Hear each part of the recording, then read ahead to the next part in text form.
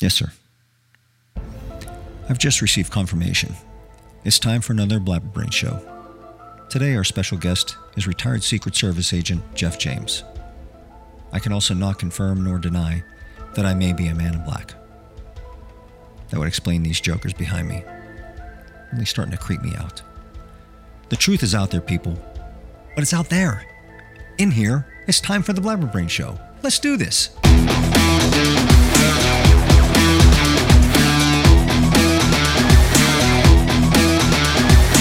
Blabberbrains. And welcome once again to Blabberbrains show. We are back in our home, studio, house, basement, bunker, wherever we normally record from. Sorry it's been a while. Our last show was via Florida. And we apologize once again for the quality of the video. But, hey, you got to make do with what you got. You're setting up, you want to have a show, you just got to do what you got to do. So anyways, Michael Kadri here, the big M over there. There you go.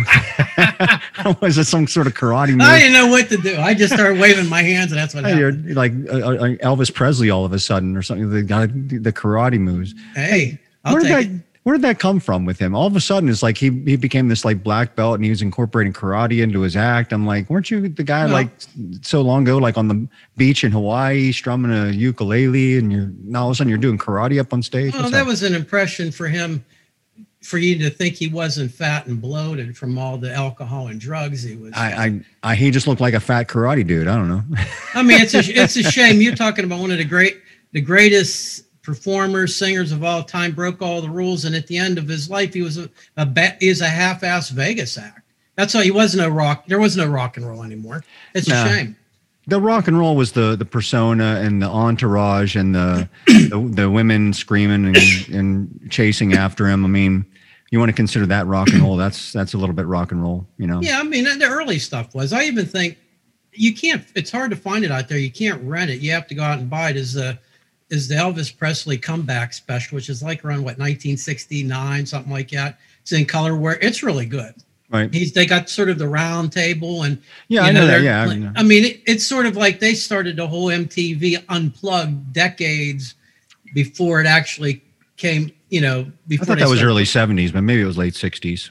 Yeah, it might have been like, I'd say 70s, maybe 71. But he looked great. He was all decked out in a leather jumpsuit. He's back to his old style ways, and it's really good if you could get it, if you could find it anywhere. Well, that's actually a good segue into something I wanted to talk about, and this is going to really seem like a weird leap, but there were those who thought that Elvis Presley was abducted by aliens. Oh, he was.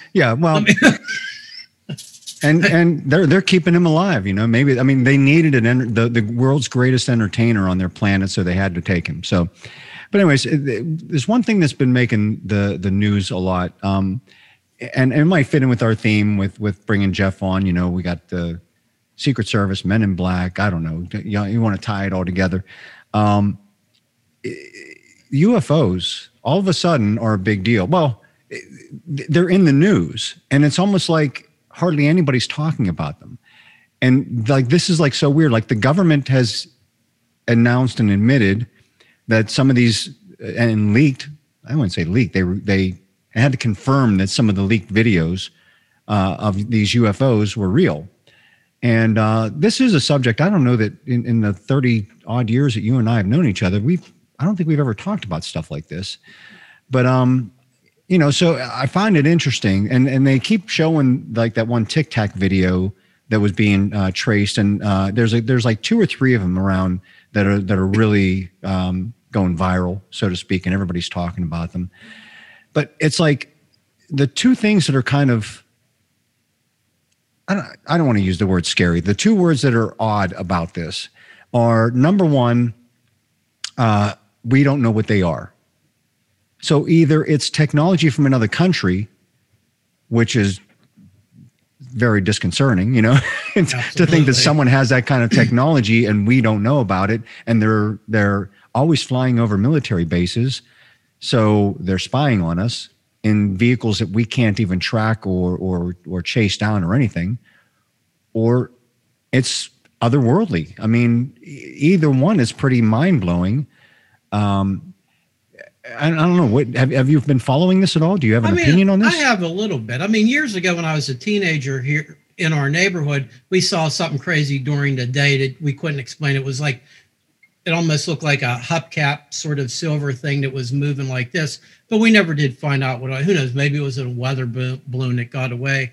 But the thing that gets that I think, like, I have a hard time believing a lot of this stuff, but the thing, because not simply because there might not be something out there, it's just, we could go with our telescopes thousands and thousands and thousands of light years to see some. So this, if there is a such thing as a UFO, they have to be 10,000 years ahead of us in evolution, because think about how, just for us to go to Mars and back is like a 2-year trip.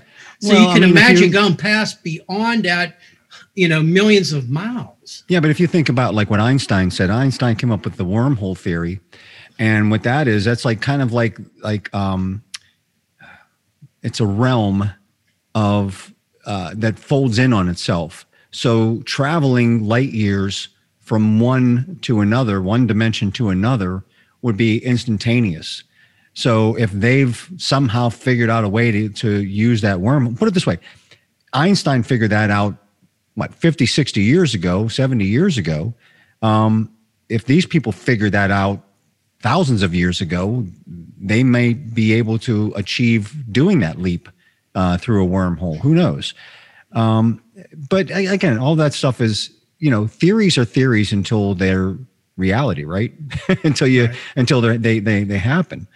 So I don't know. I do find it fascinating, and I would like answers, and maybe one day we'll have answers. I mean, I think because of smartphones and the iPhone and having the high powered cameras and video recorders on our phones nowadays has enabled us to see this stuff a lot more prevalent. So it almost seems like there's probably more, but there's probably no more than there was before. We're just now able to capture it, and there's a fascination for it over the last 20, 30, 40 years.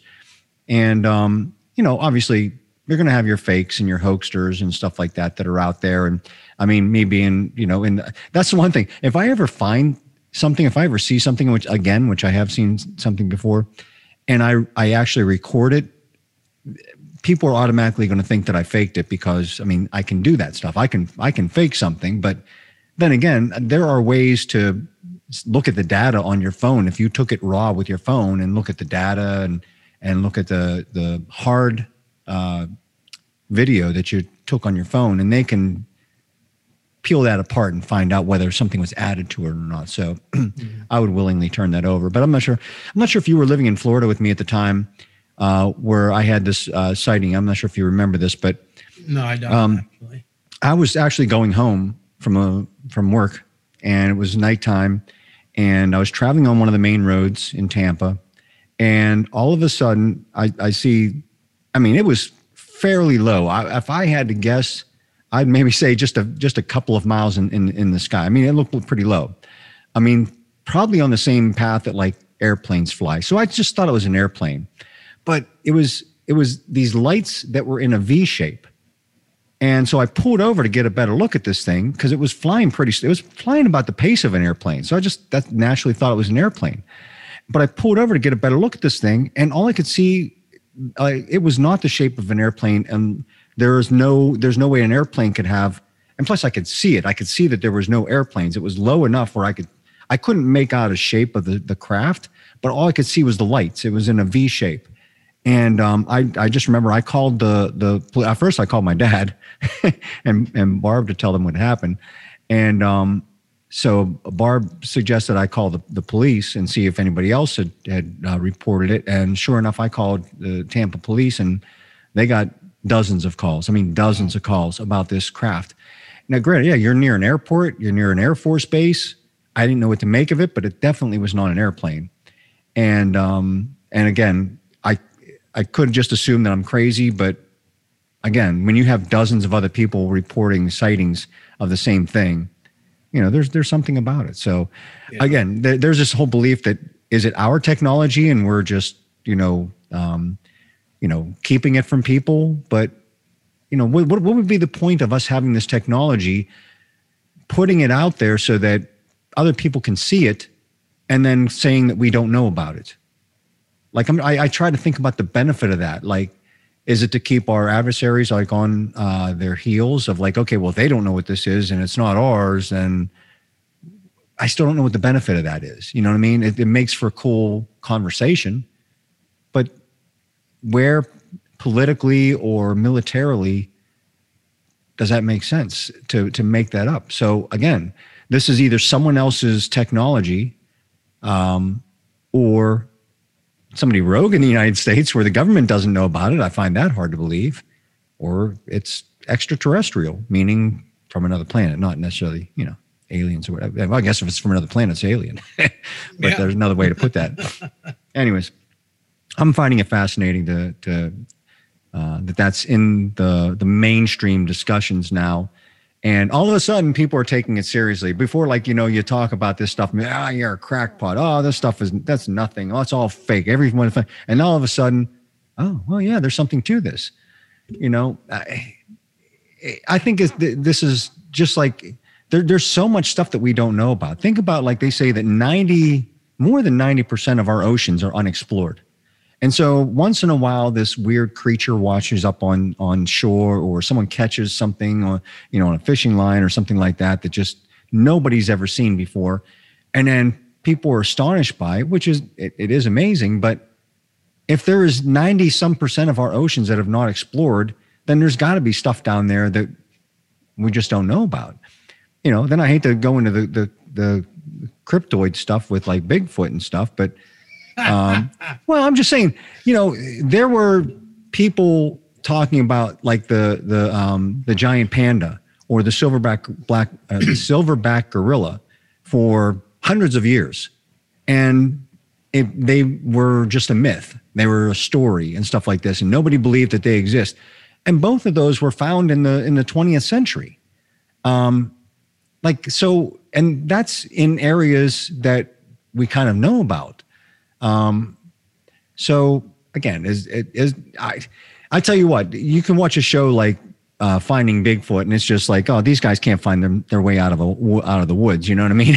Let alone find Bigfoot, and they don't really seem like the well put together people. But I watched another series called Expedition Bigfoot, which they're scientists more coming at it from a scientific, and some of the stuff that they've gathered and caught on film and stuff like this themselves while doing it is pretty remarkable stuff. Again, it's an unknown. I'm fascinated with the unknown. You can even say about dinosaurs, right? There's so much that people fill in the blanks with dinosaurs, right? They about how a dinosaur looked, let's say. We're just filling in the blanks of how that dinosaur looked based on what we have hypothesized about what type of, that it was a lizard type creature, whether it's a bird type creature or something like this. So we kind of hypothesize and fill in the blanks of what we think they look like, but we could be way off. I mean, maybe T-Rex was covered in feathers or fur or something like that, and we don't know. I mean, who knows what evolution has done to like the lizard even, to say that what an actual T-Rex looked like. And I don't know, I'm not a scientist, but I still find the unknown stuff fascinating. So anyways, I think, we are kind of an anomaly in and of ourselves. As much as, we think we know everything about the human species, medically, we're still discovering things that to cure people, to fix things, to go deeper into our cells and our body and stuff like this. It's like, what do they call it? Is that interspace? I don't know. Unless there's interspace or interspace, going deep into the body and stuff like that. But there's stuff that we've discovered about the human bodies over the last 10, 20 years that we never knew. We're still just discovering things about, us as people. Always just makes me wonder, when, again, you either believe in God or you don't believe in God. But I don't know how anybody takes a look at the the workings of any animal, whether it be a human being or a possum or a cat or a fish, and look at the miracle of how this thing works and lives and breathes and thinks and does these things, and thinks that it's all just random and by chance. People say, I want proof of God. I'm not going to believe in God until I have proof. Well, look around you. You either have to believe that this is the biggest accident in the world. Again, someone else likened it to taking a bunch of sheet metal and parts, throwing it up in the air, and when it lands, it forms a 747. It would be that random. Like the life, whether it be human life or animals, it's that random where you believe that just anything could. You throw ink up into the air, and when it lands on a page, it forms a book. It has to be like that random. I don't know. There's more evidence to me that there is a God than there isn't a God, but there are just some people you're never going to convince. I think probably the bigger issue is the fact that there's a difference in how people may think we've evolved, and that's a completely different discussion. But why is it the only people that want to discuss that portion of it? It seems are Christians, because they say, why can't they go hand in hand? Why can't there be creation by an intelligent life that created things that evolved? Why can't they both work hand in hand? I think you're right about that, but I just think, well, I don't want to get into a big Bible discussion here by any means, but I mean, I'm one of those people that the stories are incredible, but I don't think a lot of them may have actually happened the way that they did. I mean, man put together, in my eyes, God already knows that the earth was round, but man put it in. If you go by that, people thought you went off the end of the earth. So there's that human element in the mix of things. And I think that's where a lot of people get caught up, and everybody's trying to spend too much time trying to figure it all out. I've done it myself, and I'm come up with nothing. I don't know. There's a couple things that have gone on in my life that make me think that. I told you the whole thing with the guitar picks a few months back. I mean, that just was really bizarre, and it's too long of a story to tell here. But I mean, there's something going on out there, in my opinion. It's just that it may not be exactly as any of us think. Who knows? No, and we're never going to have the so-called answers until we die. I think. Well, hopefully. Look, you talk about the Bible stories. I think the one main Bible story that has been kind of verified by science is the Great Flood, right? You talk about Noah, whether Noah boarded a ship full of animals. Put it this way, something had to happen to make humans survive, because science shows that there was a great global flood where the whole basically every part of the land on earth was covered in water, and then subsided. So that had to have killed off basically everything, and then something had to start all over again. And then not only that, but there are other religions have, even, Hindu and stuff like that. They have stories in their text that talk about a great flood as well. So I think that there is science behind something like that.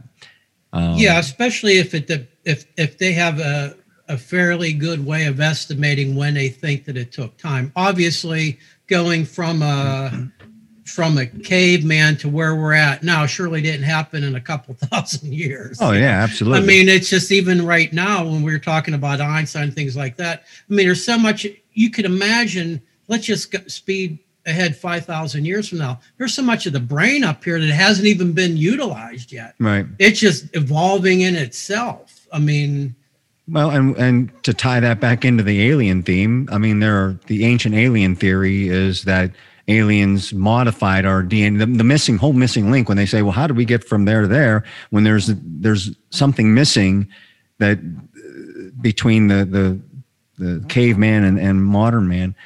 And their theory is that the aliens genetically modified our DNA to get us there. Now, whether I don't know what the, it's a nice theory and it's pretty cool to think, but I don't know that has any relevance in our history. Again, one day we'll find out what's true, what's not true. Until then, like I said, it's part of the unknown. I mean, any of these aliens, I don't care. They could stop over. I'll hang out with them. Sometimes I'm just sitting on my porch in the warm weather on a Friday evening, having a drink or two and smoking a cigar. They're welcome. If there's any of them out there listening on there, they could come hang out with me this Friday. I really think that they may have a better idea of how to run our government than the current set of clowns that are in there right now. So maybe it would be beneficial if they just introduced themselves somewhere along the line. Look, they have to know that we now know that they're there. So why not just say, the jig is up. Just come down and introduce yourself. Let's find out if you're, benevolent or malevolent, to find out which one, so we know whether to destroy you or shake hands with you, one way or the other. I know the crazy thing when I was in an astronomy class, college, obviously how the computer system is set up with the dots and lines and all that stuff that we've sent. So for them to have that technology would have to be sort of the same design. And we have signals that have been traveling for years and years out there, hoping that somebody would collect that information and could actually cipher what it is and respond back. Well, we're getting radio waves back now, and they finally, I think I read somewhere where the scientists pinpointed like some nearby galaxy where these radio waves are coming from. It was literally, it was nothing random like space noise or something like that, which is out there. But they said that there's a pattern of radio waves and noise coming through that we're picking up and saying, look, this isn't random. This is somebody sending the signal, which is pretty wild. I mean, it kind of makes me think of Contact with Jodie Foster. Did you ever see that movie? I can't remember if I saw it or not. Yeah, she played this scientist, and basically she helped decipher this. It was similar things. SETI was hearing these radio waves coming from outer space, and they figured out it was a message, and it was the message being sent back to us that we sent out there to them. On Sputnik or whatever that was, no, it wasn't Sputnik. What was the one we sent all of our information on? Oh my gosh, I'm having a brain fart. I don't remember that. I'm sorry. I know about it, but if you guess it right, I might not even get it. Voyager. Sorry, I had a brain fart there. Voyager. So they said in the movie, it was this information coming back to us that we sent out there to them. And then it gave us a way to build a craft to travel through the stars to get to where they're at and stuff like that. But anyways, like in the movie, like these religious people were all upset that they were trying to do this because they were saying it was proving that there is no God. I'm like, that was the stupidest part of the whole movie, was the fact that, look, if God created everything, he created everything. That means all the life here. That means all the life on other planets and elsewhere. I mean, I have a weird theory that people say, well, what does that mean? Jesus was here on Earth, and that makes it unique, and he saved our lives and stuff. I'm like, well, listen, maybe these aliens are coming to Earth to visit because this is the planet that Jesus was on. Who knows? That's a pretty, there needs to be a movie made of that, right? Of aliens traveling light years to get to another planet just to see the planet where Jesus Christ was. I think that'd be a great sci-fi movie. Yeah, I mean, it would be interesting. Who's to say that something similar didn't happen in the evolution of wherever these people are from? I mean, I don't know, it's bizarre. It's just crazy. It makes you, when you look at night, like when I was a teenager, I had a telescope. I used to get in all that. You start looking at all that stuff in the solar systems, and that really does make you you have a really powerful telescope, and you start looking at the rings around Saturn, and you can see how Juniper looks, and I mean, it does. It really. You mean Jupiter? Really, Jupiter. Not Juniper. Juniper is a flower. Yeah, I'm sorry, Jupiter. And you start to. It does. It gets a little eerie at midnight. Yeah, well, I tell you what. We went to a planetarium down in Florida, and they basically took us all through space of like what the Hubble telescope has been able to map and record and stuff like deep into space. And then they start pulling back from Earth. And there's like all this stuff, and there's like this void of space. And they're like, this void is all the stuff we don't know what's there. It's stuff that all this stuff here is what we've recorded. And this stuff we haven't recorded. And they're like, it's billions of solar systems. And I'm like, you know, that's the other thing. When people talk about the Big Bang Theory created the whole entire universe, but you know who coined the phrase Big Bang was a Catholic priest who was an astronomer. People say, well, you know, the Christians don't believe in the Big Bang Theory. A Catholic came up with the term Big Bang Theory. Don't create your own narrative, people. If you don't know what you're talking about, don't say anything at all. Yeah, but nobody knows what they're talking about. Nobody will be talking. Right. Exactly. Everything will be silent. I know something. No, you don't. Shut up. Okay, you're right. We don't know anything. I think the majority of stuff that we think we know that we talk about, we don't know. So, I mean, there's a couple things I know for sure, and that's about it. And it's stupid stuff, you know, like making a pizza or, I know one thing for sure. I know that Jeff James, former Secret Service agent, is going to be up next. It's a little different for Blabberbrain show. I get that. You know, we're used to having people like Rudy Sarzo or Lacey Sturm on the show, people like that, rock stars. You know, this is going to be fun. It's going to be cool to explore a different side, have different conversations. We hope that you all find it amazing, amusing, fun, entertaining, informational. Whatever we can squeeze out of them, we're going to get out of them. Maybe, you know, he's not active duty anymore, right? Maybe he can tell us about aliens. Maybe he can tell us what he knows. We'll dig as deep as we possibly can and see what truths he can tell us. But until then, so we're going to take a short break. Stick around. We'll be right back with Jeff James. Blabberbrains. What's up, Brainiacs? Today's show is sponsored by Pro3 Services. Pro3 Services is your one-stop shop for school and corporate uniforms, and now they carry scrubs for all you healthcare workers on the front line. Their on-site embroidery and decoration design services help you brand your uniform so you can even put your logo or insignia on just about any apparel with no minimum order restrictions. Even if you're looking for something personal, Pro3 Services can hook you up. Need a t-shirt for Pap's 90th birthday? They got you covered. 150 shirts for your corporate Christmas gifts? No problem. Pro3 Services is locally owned in Pittsburgh, PA, and they also support small businesses. Visit pro3services.com to place your next order. Tell them you heard about it on the Blabberbrain show, and they'll knock another 10% off your first order. pro3services.com. Check them out. Blabberbrains. And welcome back to Blabberbrain show. And we've got with us a very special guest in Jeff James, former secret agent man. That's why we got this Get Smart theme playing in the background. I know I said secret agent man, but like, you know, that's like a given. Like everybody goes to that song. Let's do a little bit of Maxwell Smart. Although nobody under the age of 40 knows that music. They're like, what the heck is it? Unless you've seen the Steve Carell version, anyways. They used that music for the movie. I didn't see it. Yeah, they did. They actually that was their theme song. So, anyways, Jeff, hey, thanks for being on our show. As you can see, Mark and I are playing the role of your Secret Service tonight. So you are screwed, my friend. Prepare to die. I'll take a bullet, but you know, maybe if it's like paintball, you know, maybe yeah, it's a good starting point. Yeah, I mean, you got to start somewhere, right? And at my age, that's still a gamble. So anyways, welcome to the show, and really appreciate you coming on. This is different for Blabberbrain show. Usually we have a musical guest on or some sort of entertainer on. And I really, when Mark and I started talking about this, I thought, you know what, this is going to really give us some good diversity, and we can make entertainment out of anything, right? So let's just run down your background here. You were a Secret Service under all the way back to who? Bill Clinton? Correct. Yeah, I was. I'm sorry. Go ahead. And then I'm assuming under Bush and Obama and Trump. Correct. Yeah.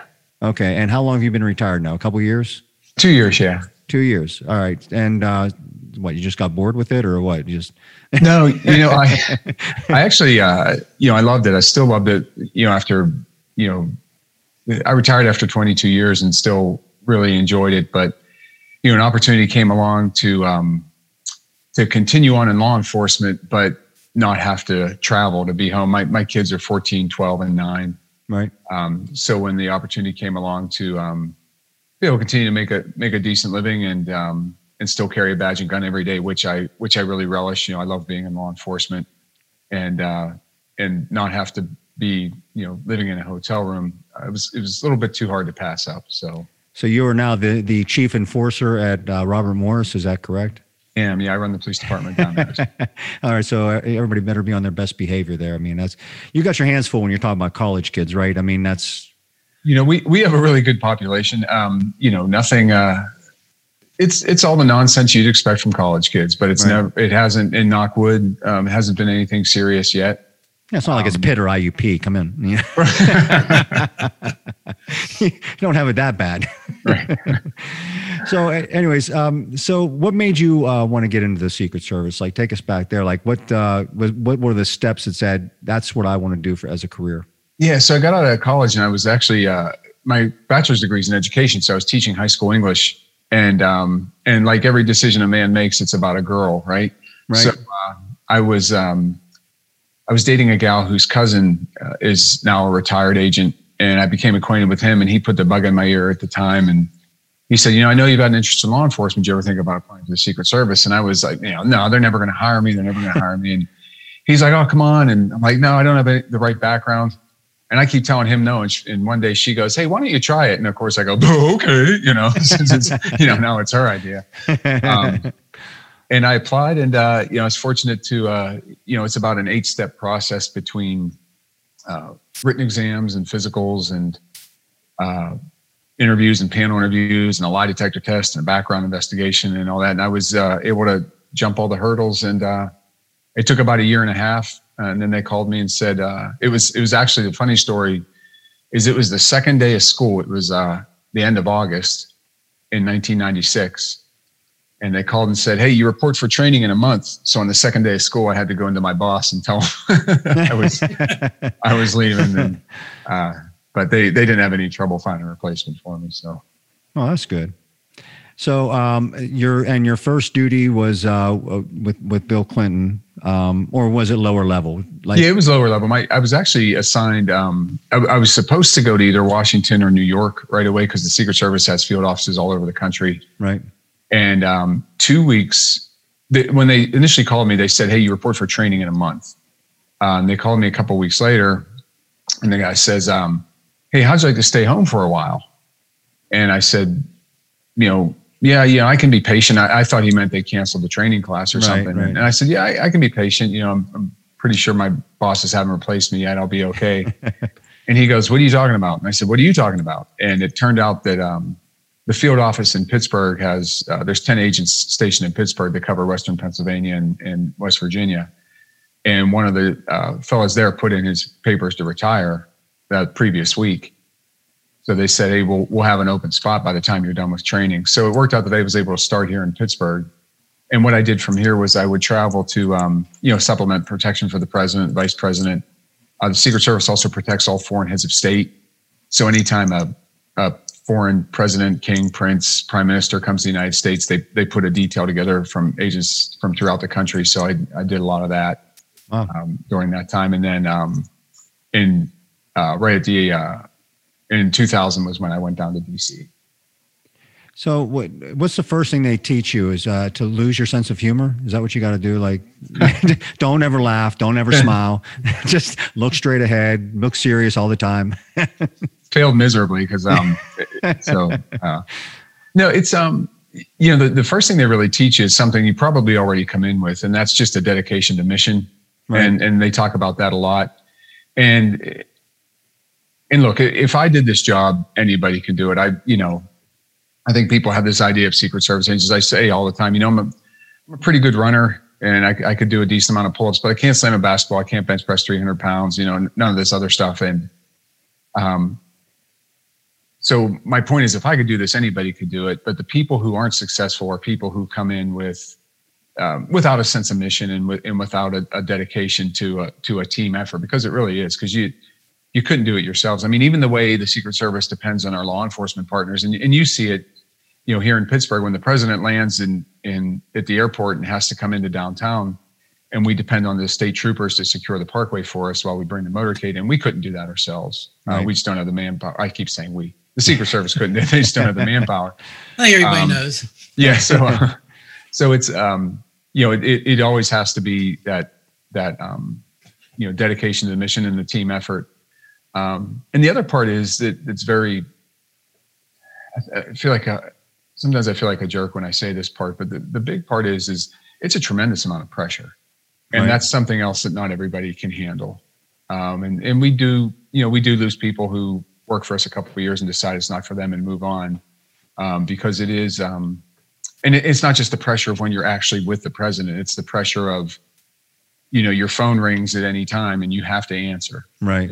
And whatever they tell you on the other end, it's pretty hard to say no. And I had a couple times where I was driving. I was in DC driving to work, and my phone rang and they said, "Hey, turn around, go home and pack and be in, Milwaukee as soon as you can." So then you're calling the wife, "Honey, guess what I'm doing tonight?" Yeah, I guess she has to expect that and learn to live with that. Yeah, and that leads to pressure to the home life, and and my wife was great. She's I'm fortunate. She's an incredibly independent woman, always was.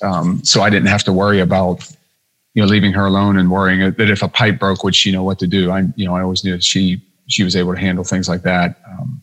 So that made things a lot easier on me, even though it was hard, leaving the kids and everything. And I felt awful, leaving her as a single mother and when the times I did. But but that's that ripple effect of you kind of, that pressure bleeds into your home life too. So that can get tough on people.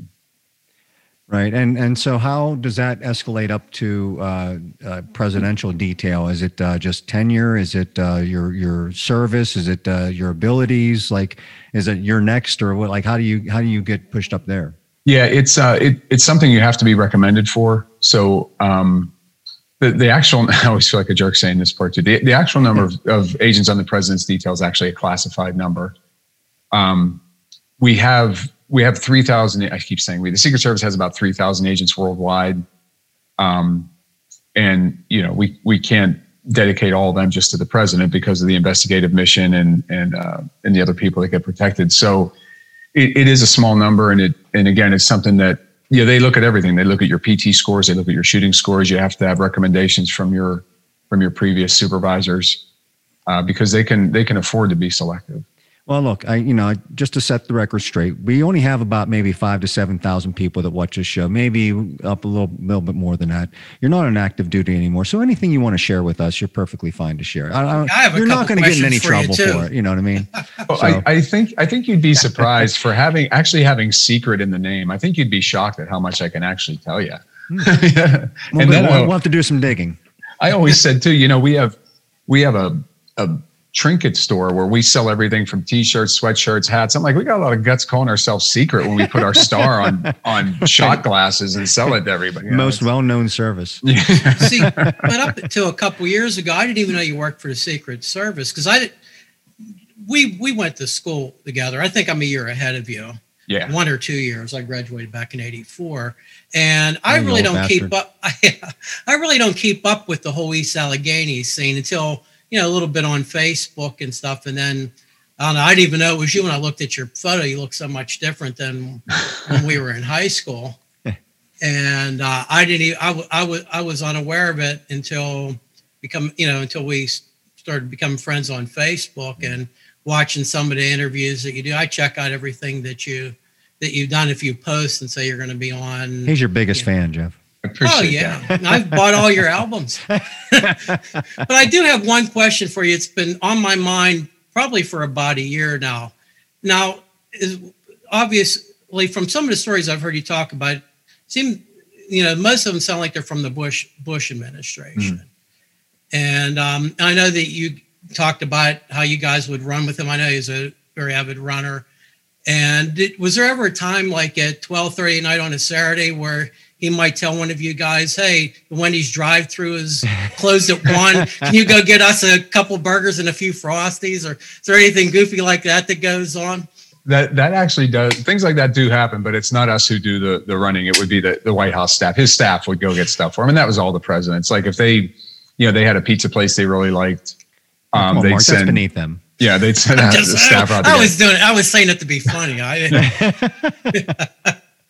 But the good part is the anonymity of sending someone who's kind of an unknown to get the stuff helps. Because if they know it's for the president, you might get a bad guy who decides, I'm going to put some funky stuff on this pizza and see what happens. In fact, everything that goes to the White House, like one of the investigations that happens here in Western Pennsylvania is what's the potato chip plant out by Altoona? Is it Snyder? Snyder. Yeah. Well, they were in past administrations supplying potato chips to the White House. So we would periodically go out there and we do what are called supply house canvases, where we go and we interview people and we try to figure out if there's anyone who might have a grudge against the president since they know part of their supplies going to the White House. And we ensure that nothing that's made for the White House is segregated, that, hey, you're making a box of chips and you don't know where it goes. It could go to Giant Eagle or it could go to the White House. Because there really is the opportunity there for someone to, to do something to the supply. So now, what I'm assuming that they have, and I'm sure you can talk about this. They have your basic Secret Service, like Mark and I, where we're dressed like this, and you can tell we're Secret Service. And then you have your plainclothes people, like they're just blending in with everybody. You don't know who's who, right? What primarily what role did you get, or did you mix back and forth? Yeah, I did. I mixed back and forth. So just in the 5 years, or the 7 years rather, I was with traveling with President Bush. I did both things. So I was one of the guys in the suits who was right around him, who just spent his day with him, whether it was he just stayed in the Oval Office all day, or whether we went to Andrews, jumped on Air Force One, flew to Kansas City for the day, and flew back. And then I did some time we call it our counter surveillance unit, and those were the folks who just dress in plain clothes and blend in with the crowd. And we look for the precursors to an attack, look for anything untoward in the crowd. And then I actually did about 9 months where in our air security unit. So we'd go out wherever the president or vice president goes, we set up a secure airspace around there. So we'd coordinate with air traffic control to put the notice out about you can't fly through this airspace. And then we'd coordinate with the military to have assets in place for us if someone would traverse the airspace to go intercept it. And so it was what was nice about it was in that time frame. Well, it's good and bad. It's good because you're kind of always doing something new, so nothing gets stale. But the bad part is every time you move, you're the new guy somewhere. So hey, you're working midnights. Oh, great. So I'm sure you probably knew some of the people that were on duty with Cheney when he had his hunting accident. Were they just like cracking up about that, or was there anybody like this is serious, or were people just like dying of laughter? I think it took some distance from it. What's the old saying? Comedy is tragedy plus time. Right. It really took some time before people were laughing about it. Okay. Because it was. Those moments, and we're fortunate that, we all have emergency medicine training, and the president, vice president always have a doctor, with them. But actually now it's 3 layers. There's always a doctor, a physician's assistant, and a nurse with the president and vice president. So there's going to be there was the ability to respond immediately when that gentleman was shot. But it took a while before anybody was laughing. Okay. How about, did you serve with Dan Bongino at all? I did. Yeah. And Dan and I still keep in touch. In fact, I'll tell a story. Dan saved my bacon one day. President Bush was going to Walter Reed Hospital to visit some of the troops, some of the wounded troops that came home from Afghanistan and Iraq. And I was tasked with setting up the security. So I was out there, about 4 or 5 days ahead each day, getting everything ready and get the itinerary together.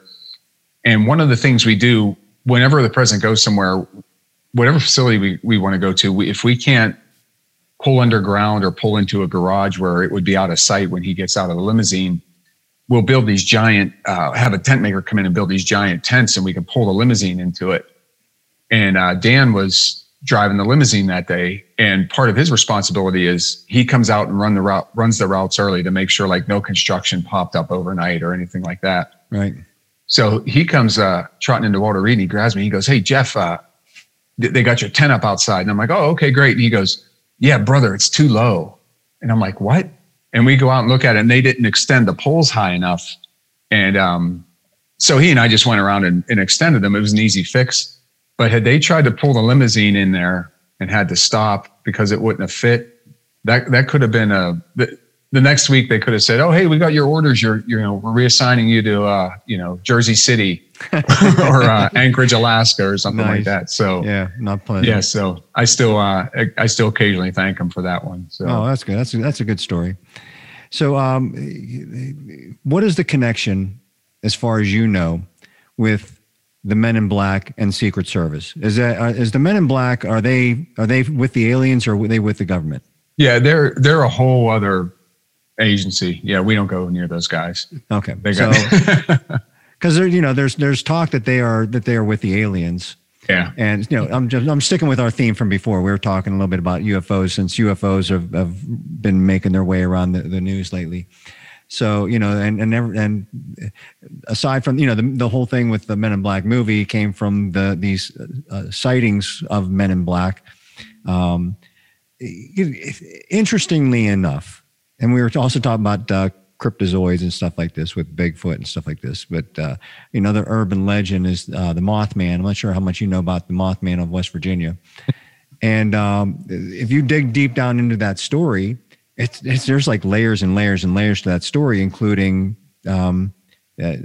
UFOs involved with this whole thing, and Men in Black showing up in the town of Point Pleasant at the time of the Mothman being there, and they're driving these old 40s cars, 50s cars that look like they just rolled off the showroom floor, they said, and you would hand them a pen and they didn't even know what the heck to do with the pen, like they didn't know what it was and stuff like that. It's just the weirdest stories about these people.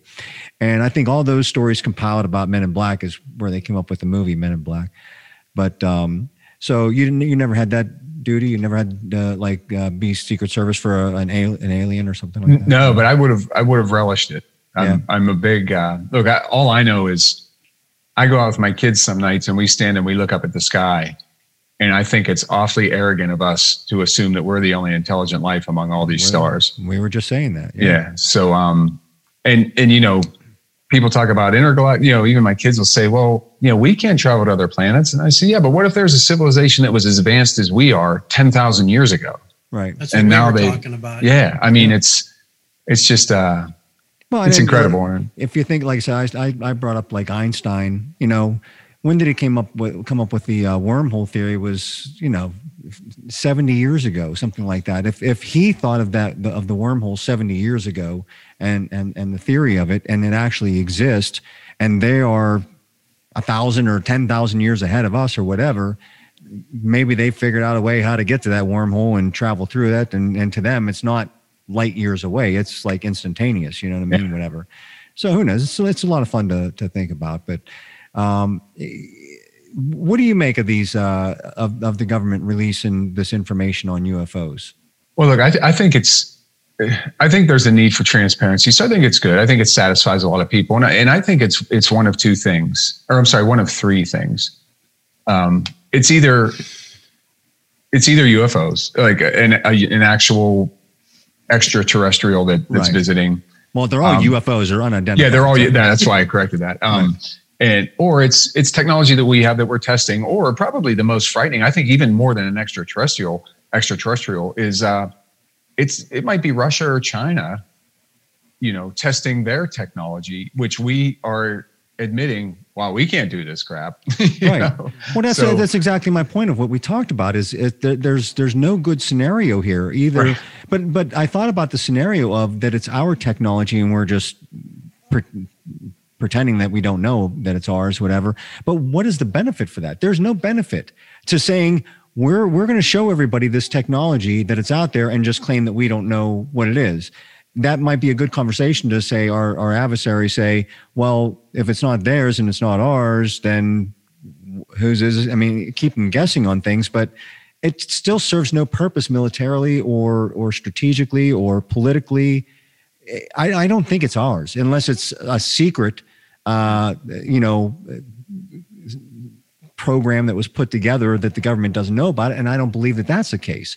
So I'm with you. This is either foreign technology to the United States that someone's figured out how to do this stuff and they're messing with us, because these things keep showing up over our military bases, or it's extraterrestrial. Either way, it's not good. Right.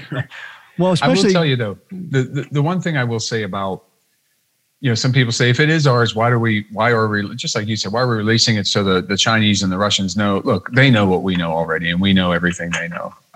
The spy mechanism for all three of those countries, and even some smaller countries like Israel, it's just so adept. And, I lived in Washington, D.C. for almost 20 years, and it was always approximated there was about 10,000 spies living in Washington, D.C. And it's probably about, it's always guessed it's the same number in Moscow as well.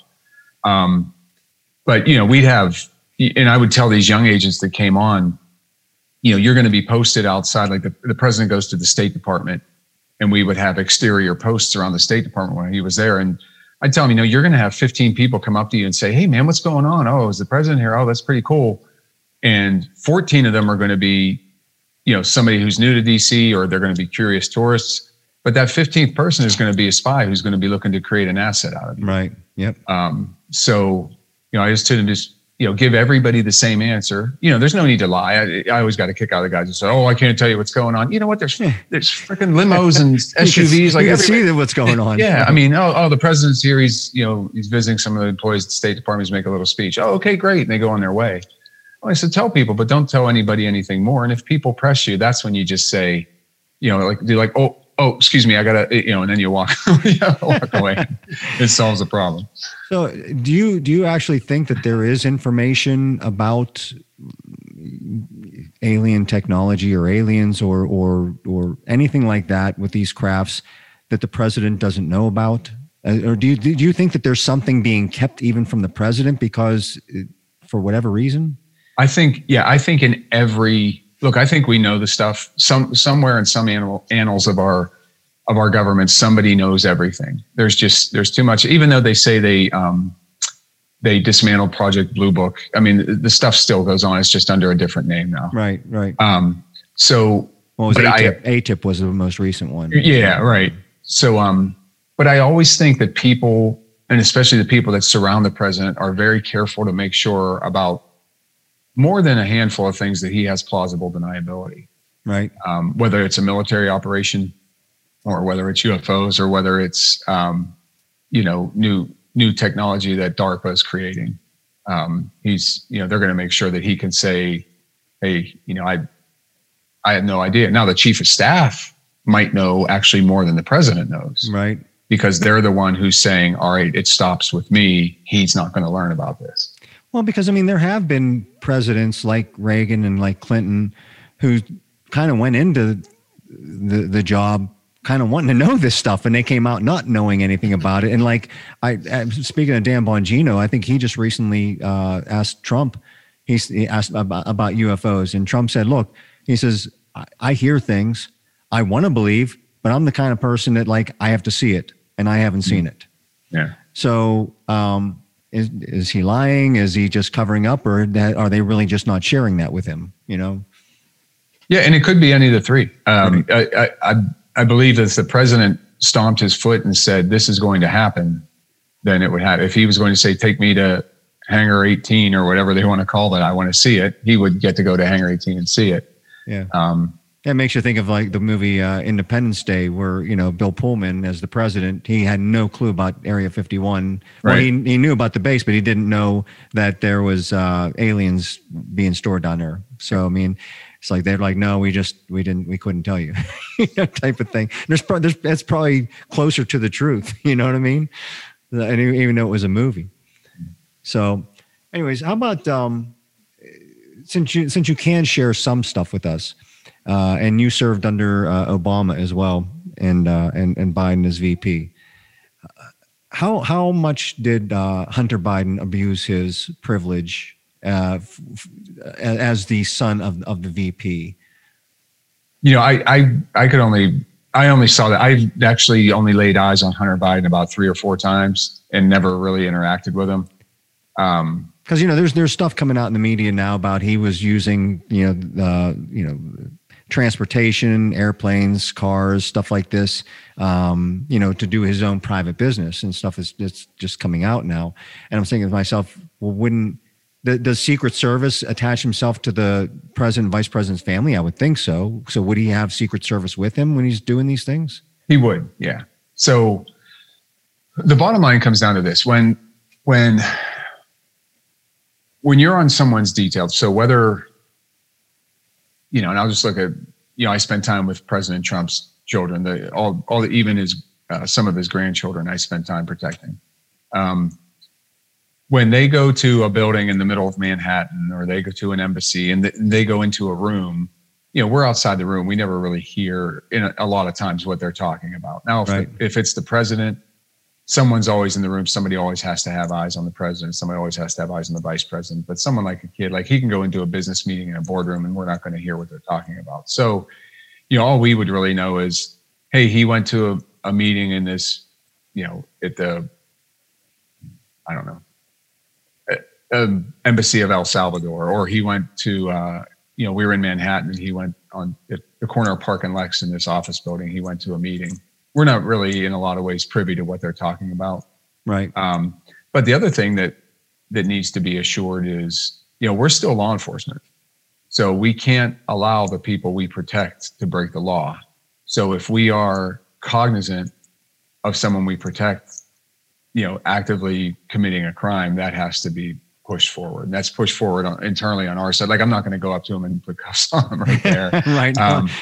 But that's something that would get pushed forward. And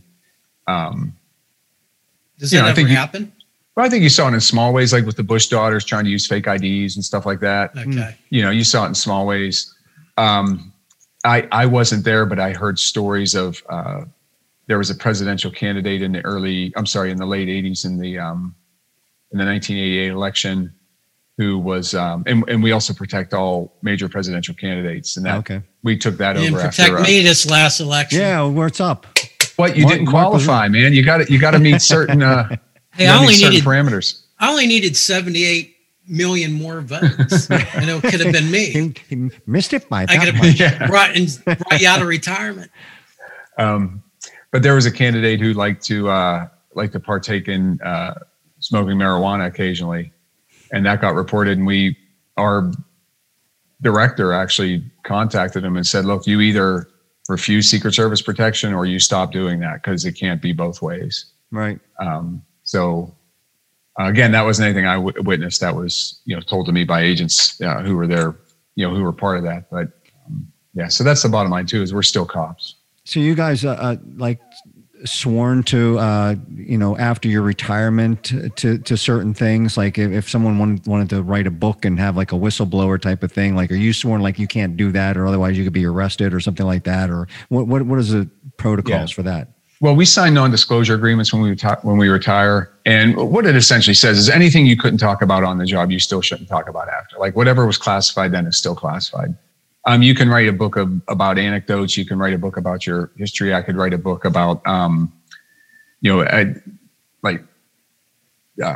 the training I've had and how you can use it to keep yourself secure in your life. And that's part of what I do on my YouTube channel. I do videos about self-defense and stuff like that. But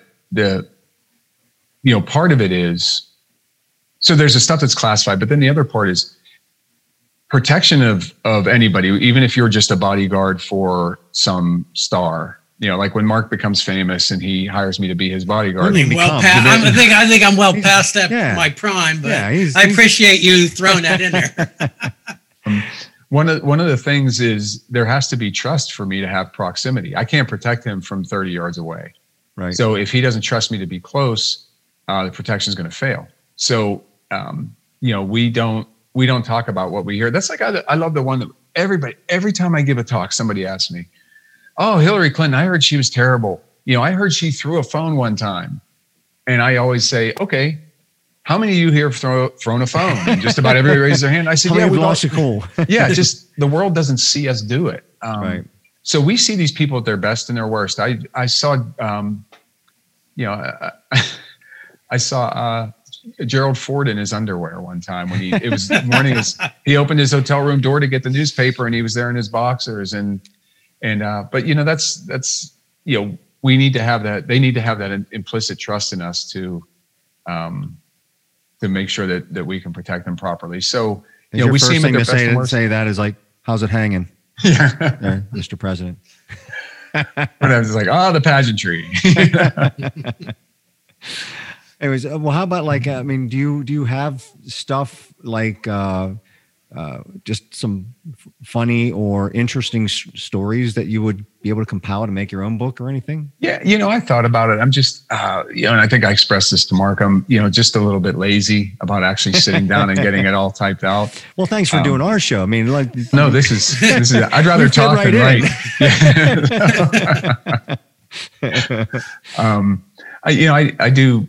I do think about that from time to time. But by the time I get home from work, I'm just tired. And the thought of sitting down and punching stuff out, or, I gotta, my son's going to lacrosse, or my daughter got to be picked up from dance. And, I started to think maybe if I just took an hour, I get up early on the weekends, maybe if I just took an hour Saturday and an hour Sunday and just started it going, before everybody's awake, maybe it would lead to something. But yeah, I think about it from time to time. What's the strangest or funniest memory of being a Secret Service agent? I mean, is there something that just stands out like this? Nothing will ever top this. Like, is there something that stands out for you? And this is just a small one, but it's kind of the way things become surreal. So the second floor and the third floor of the White House are the private residence for the first family. And like when they're in there sleeping on midnights, we post outside of the doors on the second floor so we could get in quickly, or if they'd hit a panic button, or if we need to evacuate or something. But we really don't go in there unless we're called in, or unless we'd have to go in for an emergency. So the President Bush goes up to the third floor. There's a gym, and he's in there working out, and I'm just like outside the door. And all of a sudden, his head pops around the corner, and he goes, "Jeff." And I said, "Yes, sir." And he goes, "Get in here and give me a spot." Hey, I wasn't giving him any, I'm like, come on, push it back to me, come on. You got another one. But, but it's one of those moments you walk away and you're like, holy crap, I just spotted the president. Another funny, the other funny story I tell about President Bush is his ranch in Texas was a working ranch, 2,000 acres. It was, right. It was a beautiful part of the world. And it was weird because part of his ranch looked like the moon. It was all rocky and dry, but then you went down over this hillside and it was all lush and green, and it's really cool. And since it was a working ranch, he'd go out and cut and burn, and there was a big pile of rotted wood in this one area where he was burning. And this guy, one of the other guys, Joe Casey, says, "Hey Jeff, be careful over by that wood. I'm pretty sure I heard a rattlesnake." And I was like, "Oh, lovely." Because the rattlesnakes down there, they get this big around. I mean, they're just tremendous. No and so Joe Hagan was walking by, who was one of the high level staffers with the president, and we just said, "Hey, Mr. Hagan, can you make sure the president doesn't come near here? I think we heard a rattlesnake in there." So he goes, of course, and he tells the president, "Hey, stay away," instead of just guiding him away. So now the president's like, "What? A snake!" And he comes over and he's like poking it. So we had submachine guns that we would carry in these ballistic nylon packs. So he's there poking at this pile of wood with a stick, going, "Where's the snake? Where's the snake?" So Joe and I kind of slide up on either side of him, and we put the packs down like in front of our shins, thinking if this thing strikes, at least it'll hit the pack instead of my. This isn't the story I wanted to tell. I wanted to tell it was a hail of bullets, and I, got in front of that. It wasn't. I don't want to tell the story. I got gangrene from a snake bite, and lost the bottom of my leg or something. Well, it's all danger, I mean, you're putting yourself in line of duty. That's all, man. So anyway, so what's next for you? What are you just focusing on, being the family man and protecting RMU, or is there anything else big on your agenda coming up? Or not really. I'm going to continue with. I also have a consulting firm that I do on the side. I do active shooter survival training. I do self-defense. I'm also certified by the state of Pennsylvania to do risk and threat assessments for schools and churches and stuff like that. So that adds a little bit of time, here and there to the calendar. But for the most part, I'm going to try to, continue to try to build that brand a little bit. Mark knows I get involved a little bit with the media. In fact, I got a call this week from one of the Fox affiliates from the Fox affiliate in DC. They wanted me to come on about what law enforcement's going to do now in DC once the National Guard moves out. But I was just bad timing. I was unavailable. Right. I'd kind of like to grow that part a little bit. But so far so good. I love my job at RMU. I got a great team out there.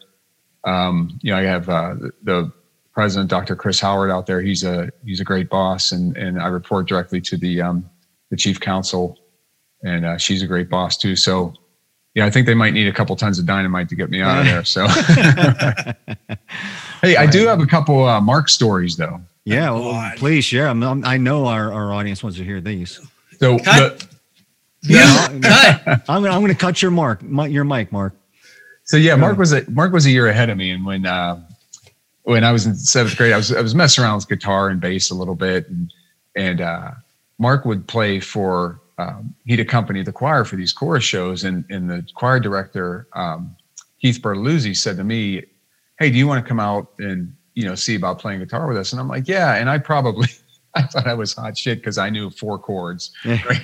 And I come out and I listen to Mark play a little bit, and I'm like, "Oh no, no, I'm not going to even try." So Mark shut down my guitar career pretty quick just by showing me up on Tuesday at Park Terrace Middle School. So back in I was mostly playing bass too. Wasn't even so much with the regular electric guitar, but I think about that every now and then about Mr. Bertoluzzi. When I learned to play bass a little bit, I picked up on quick. I played trumpet for years prior to that, and he would go out of his way to put together bass parts for me to perform. Oh, you got to be out of class all day, or or hey, we're going to do something at some woman's auxiliary thing. You live on the street. This street here, so I'm going to give you a pass, go home and change, bring your bass up, will this work? And he knew that I was really into music, and he could tell. And most of the kids did not like him at all as a music teacher, but he was really cool with me because he knew I was into it. And he would incorporate me into anything they had going on with the chorus to be able to, play an instrument, bass or guitar or even trumpet. I remember him giving it to me one time because he was helping me with guitar, and I didn't practice for a couple of weeks, and I came in for a lesson, and I never saw him lose his temper. But he's like, "Your fingers are soft." He goes, "I can tell you're not practicing." And I'm like, "Okay, stop yelling." But then the other Mark thing is I hear the singing he does now, and if you would have heard him sing in high school, you would have never dreamed. You would have been like, "Okay, just play your guitar. Don't worry about it." But he's turned into quite a vocalist there. So we're kind of fond of the Big M. He's made a name for himself there, and 53 albums sold worldwide. Well, he's the king of James Street. I know there's people disputing it, saying it's only in the mid 40s, but I'm telling you, it's 53. Well, you won't get any argument out of me for that one. I'll tell you what. All right, Jeff. Well, hey, listen, this has been a blast. Yeah, I'm sorry. We do have to go.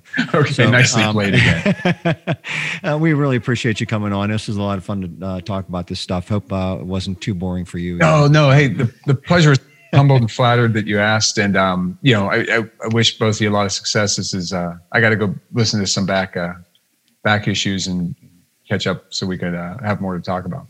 Yeah, we still need to get together to have a couple beers. Now things are starting to settle down a little bit. Yeah, for sure. Well, yep. That's the subject for another time. Things are opening back up, and we're going to open up a whole other can of worms if we start talking about that again. So anyways, thanks again, everybody, for tuning in once again. And for the Big M, this is Michael Cadry. Thanks to Jeff James, our guest. And we will catch you guys next time. See you. Pleasure. Thank you.